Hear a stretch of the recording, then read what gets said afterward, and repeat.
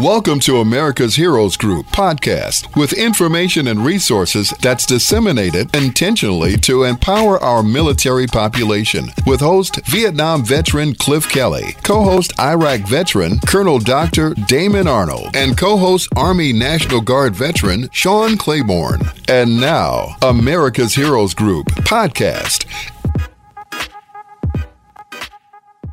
I've always loved talking to her because she is a wealth of information and has done so much for our veterans who are out there.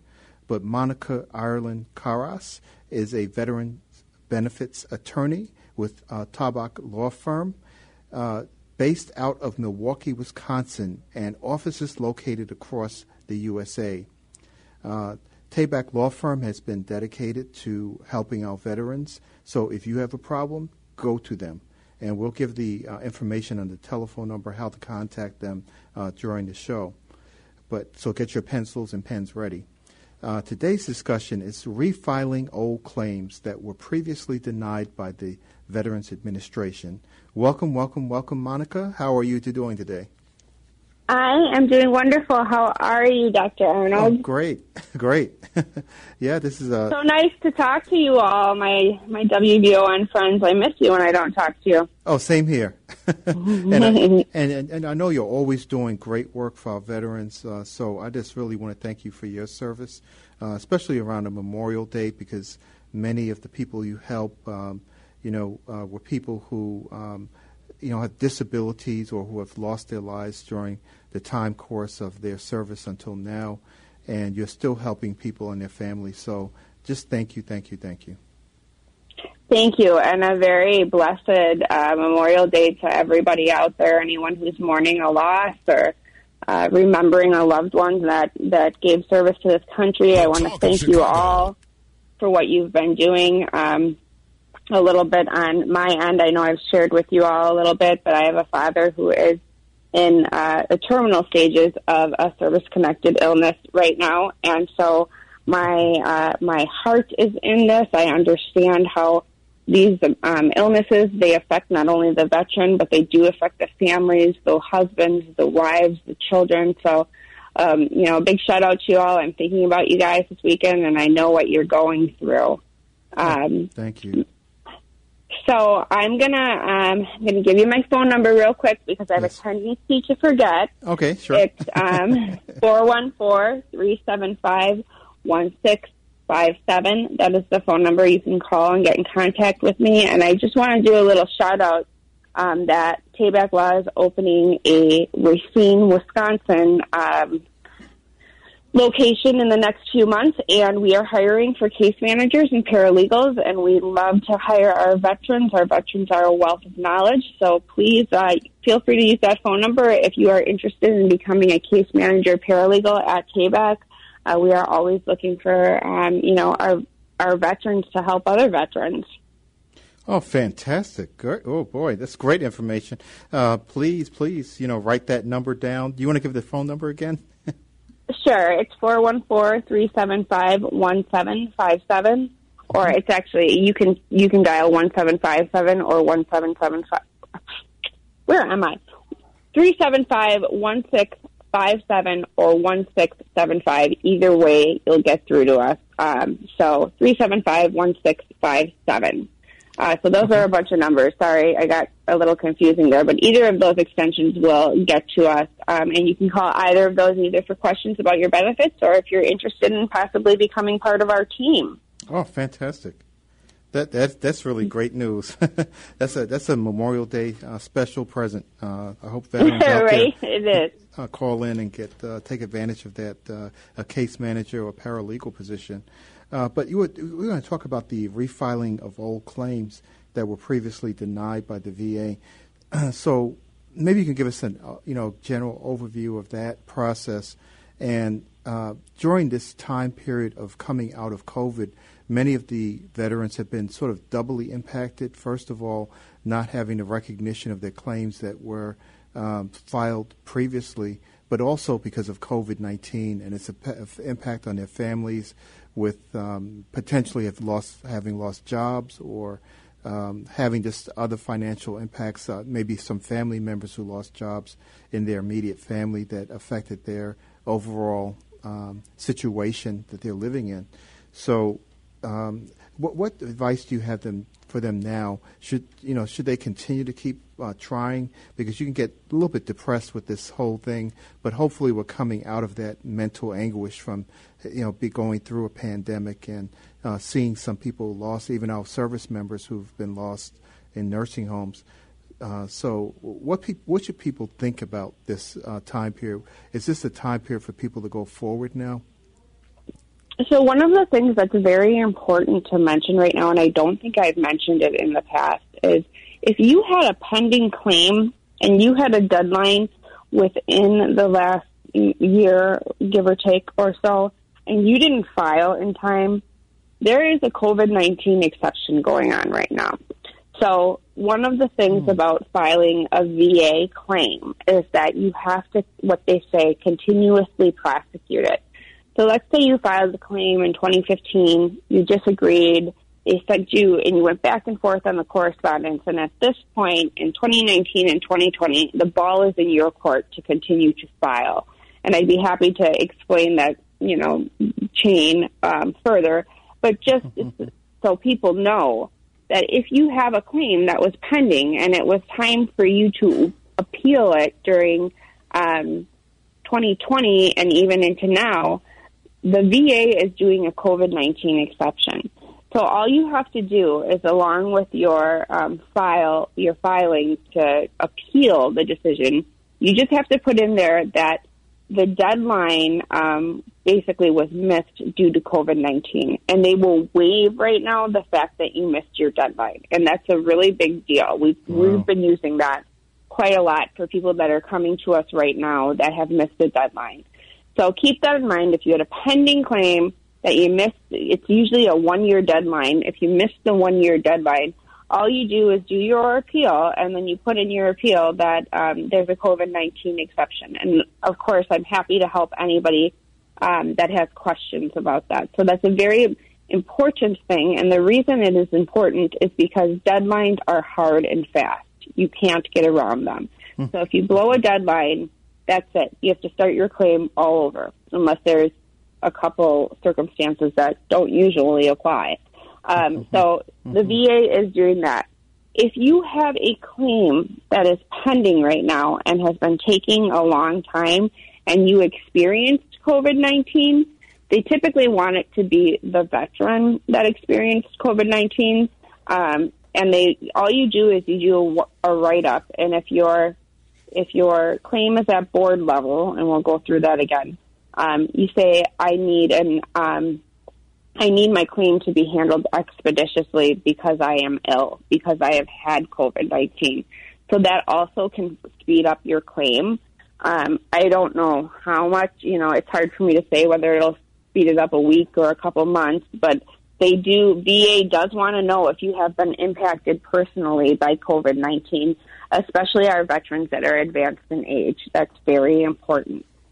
So what we had talked about last time, Dr. Arnold, is that there's different stages in filing these claims, and that there's what's known as the agency level, where you're dealing with the VA itself, and there's also the board level, where we're dealing with the Board of Veterans Appeals, which will actually get you in front of a judge.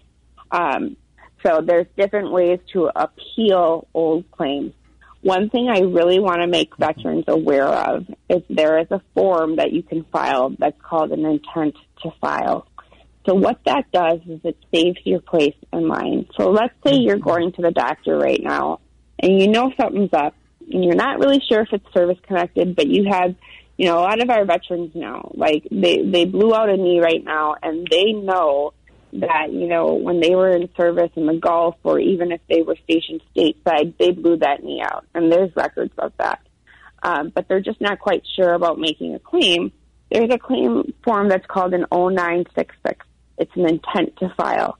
You put that form in, and what it does is it saves the date for you.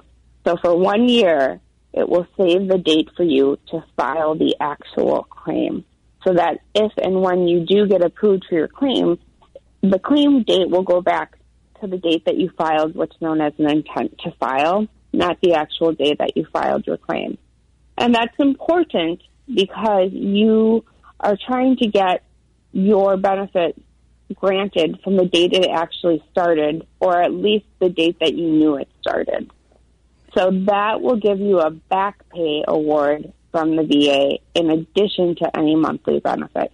So I know that's a lot to take in, but the bottom line is there's a form. It's an 0966. If you think you have a service-connected injury but you're not sure, you should put that form in. Wow. Okay, so it's a letter 0966. So it's intent to file. And that's really important. So even with this situation now with people who are we're still coming out of the COVID kind of time frame with the pandemic, and I'm not sure of how far that extends for. Is that the 2020 time period? I believe it starts kind of when everything started, which would have been spring, about March of 2020. Okay. And right now they have not cut that off. We still have that exception.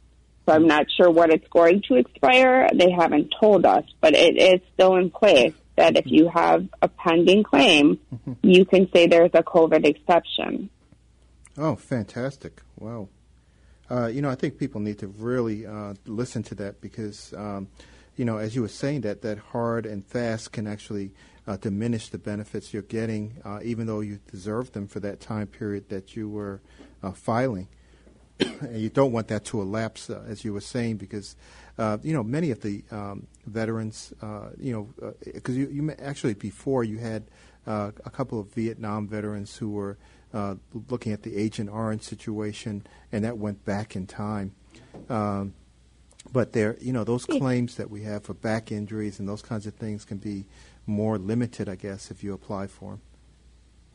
And I want people to keep in mind that, and I know we spoke at length about that Agent Orange, that case law that changed everything, but I really think that at one point in time, the government is going to be faced with the same thing for the Gulf War, that they are going to have to come to terms with the injuries and illnesses that came out of the Gulf War. So if you have a Gulf War injury right now, and I know people think different things, and there's no science behind it right now, but there's Gulf War illness. There's people who think that they are sick from the vaccinations they got. There are people who were exposed to burn pits. I would really recommend you put those claims in now. Even if they get denied, don't be discouraged, because I believe at some point the government is going to come to reckoning with the exposures at the Gulf War. And hopefully the same things will happen for our Gulf War vets that happened for our Vietnam vets, that they will just acknowledge that these things happened. Okay. So don't be discouraged if you have that Gulf War illness that nobody really knows what it is, or they just kind of throw that label on it if they're not sure what to do with it. Go ahead and file for those. That's important. Yeah, I was wondering, as you were saying that, so let's say that I have, exposure to a burn pit, and I put my claim in now, and I get denied for it. If in the future those things become recognized, would my would the date for filing for it go back to the time period when I had my first denial, or would it be from that point in time where I started it again? So that's exactly why I want these people to do this, because I see that the case law, it's called the Niemer Law, went back in time for these Vietnam vets. So if you filed for these issues in 1975, and this case just decided that it is in fact service-connected, the effective date will go back to 1975. And I am hopeful that at some point the government will have to do the same thing with the Gulf War illnesses. So you put the claim in now, you get denied, and perhaps in 20 years or in 10 years we have a similar case that comes down that says these things are in fact service-connected, then yes, my hope is that the law will act the same way the Vietnam-era law acted, that it will get you that large back pay amount. So that's why I say file and don't be discouraged. Those denial letters come, and I know how they feel. You know, I get my VA. All I do at work is process VA mail. But when I come home and I get one in my mailbox, it hits me in the chest. Like, what's going on now? So don't be discouraged. I know how it feels, but I am hopeful that someday, and someday soon, that this will come to fruition. Fantastic. Really great advice. As I said, I learn something new every time I talk to you. What about the appeals process? You mentioned that there were, 2 roads or more to go down when you're making an appeal, with the law judges and those kinds of things. Can you go into more detail on that? Sure. Well, if you're going to file an initial claim right now that you've never filed before, it's considered part of the Appeals Modernization Act that was put in place under President Trump. That act is supposed to make these things go quicker. And for right now, they are moving more quickly than the other lane, which is called the legacy lane. The legacy lane is something that if you filed your claim prior to 2019 and you've been continuously prosecuting that claim is in what's known as the legacy lane. And that process is a little bit different than what's known as the Appeals Modernization Act. So what our listeners really need to know is if you're going to file a new claim right now, the best way to do it is through e-benefits. If you know how to use e-benefits, you go in there and you make your initial claim. That initial claim is usually known as a supplemental claim, which is under VA File 0996, a little bit different than the one we just talked about. And that one takes into consideration all of your medical evidence. It will decide if you have a valid claim, whether you are entitled to a compensation and pension award, exam, a compensation and pension exam. And that exam will help the raters decide whether, in fact, you have a service-connected injury. There are things to consider with that are very important. Hearing loss, for instance. Oftentimes people get awards from the VA and they're rated at 0%, and they find that very discouraging. And it's discouraging because you don't get a monthly benefit from it. But the good part of that is the VA has acknowledged that your injury is, in fact, service-connected. So for hearing loss, perhaps, if you had an MOS in service that you had a lot of exposure and you have hearing loss right now, but it's not quite enough for the VA to give you a monthly benefit, if you have a 0% rating, they've acknowledged that, in fact, it is caused by your service. So if in 3 years your hearing loss is worse, you've got, hearing aids prescribed to you, you can refile that, and hopefully it will then meet the threshold for a 10% rating, which will, in fact, give you a monthly benefit. So I know my veterans get very discouraged when they get something back from the VA that says you have a 0% rating, but you shouldn't be, because that means half the battle is done. They've already conceded that whatever is wrong with you is from service. Just as the disease, whatever it may be, progresses, is when you may be entitled to a monthly benefit. Wow, I never knew that. Yeah, it's very, and I know people, as a matter of fact, I have to educate my staff on that quite a bit, because people call and they're like, I got a 0%. What does that mean? I'm not going to get any money. Maybe for now you're not, but half the battle has been won. Wow. So when you're looking at someone's case, if they do have a 0%, then at least you have a footing to go forward and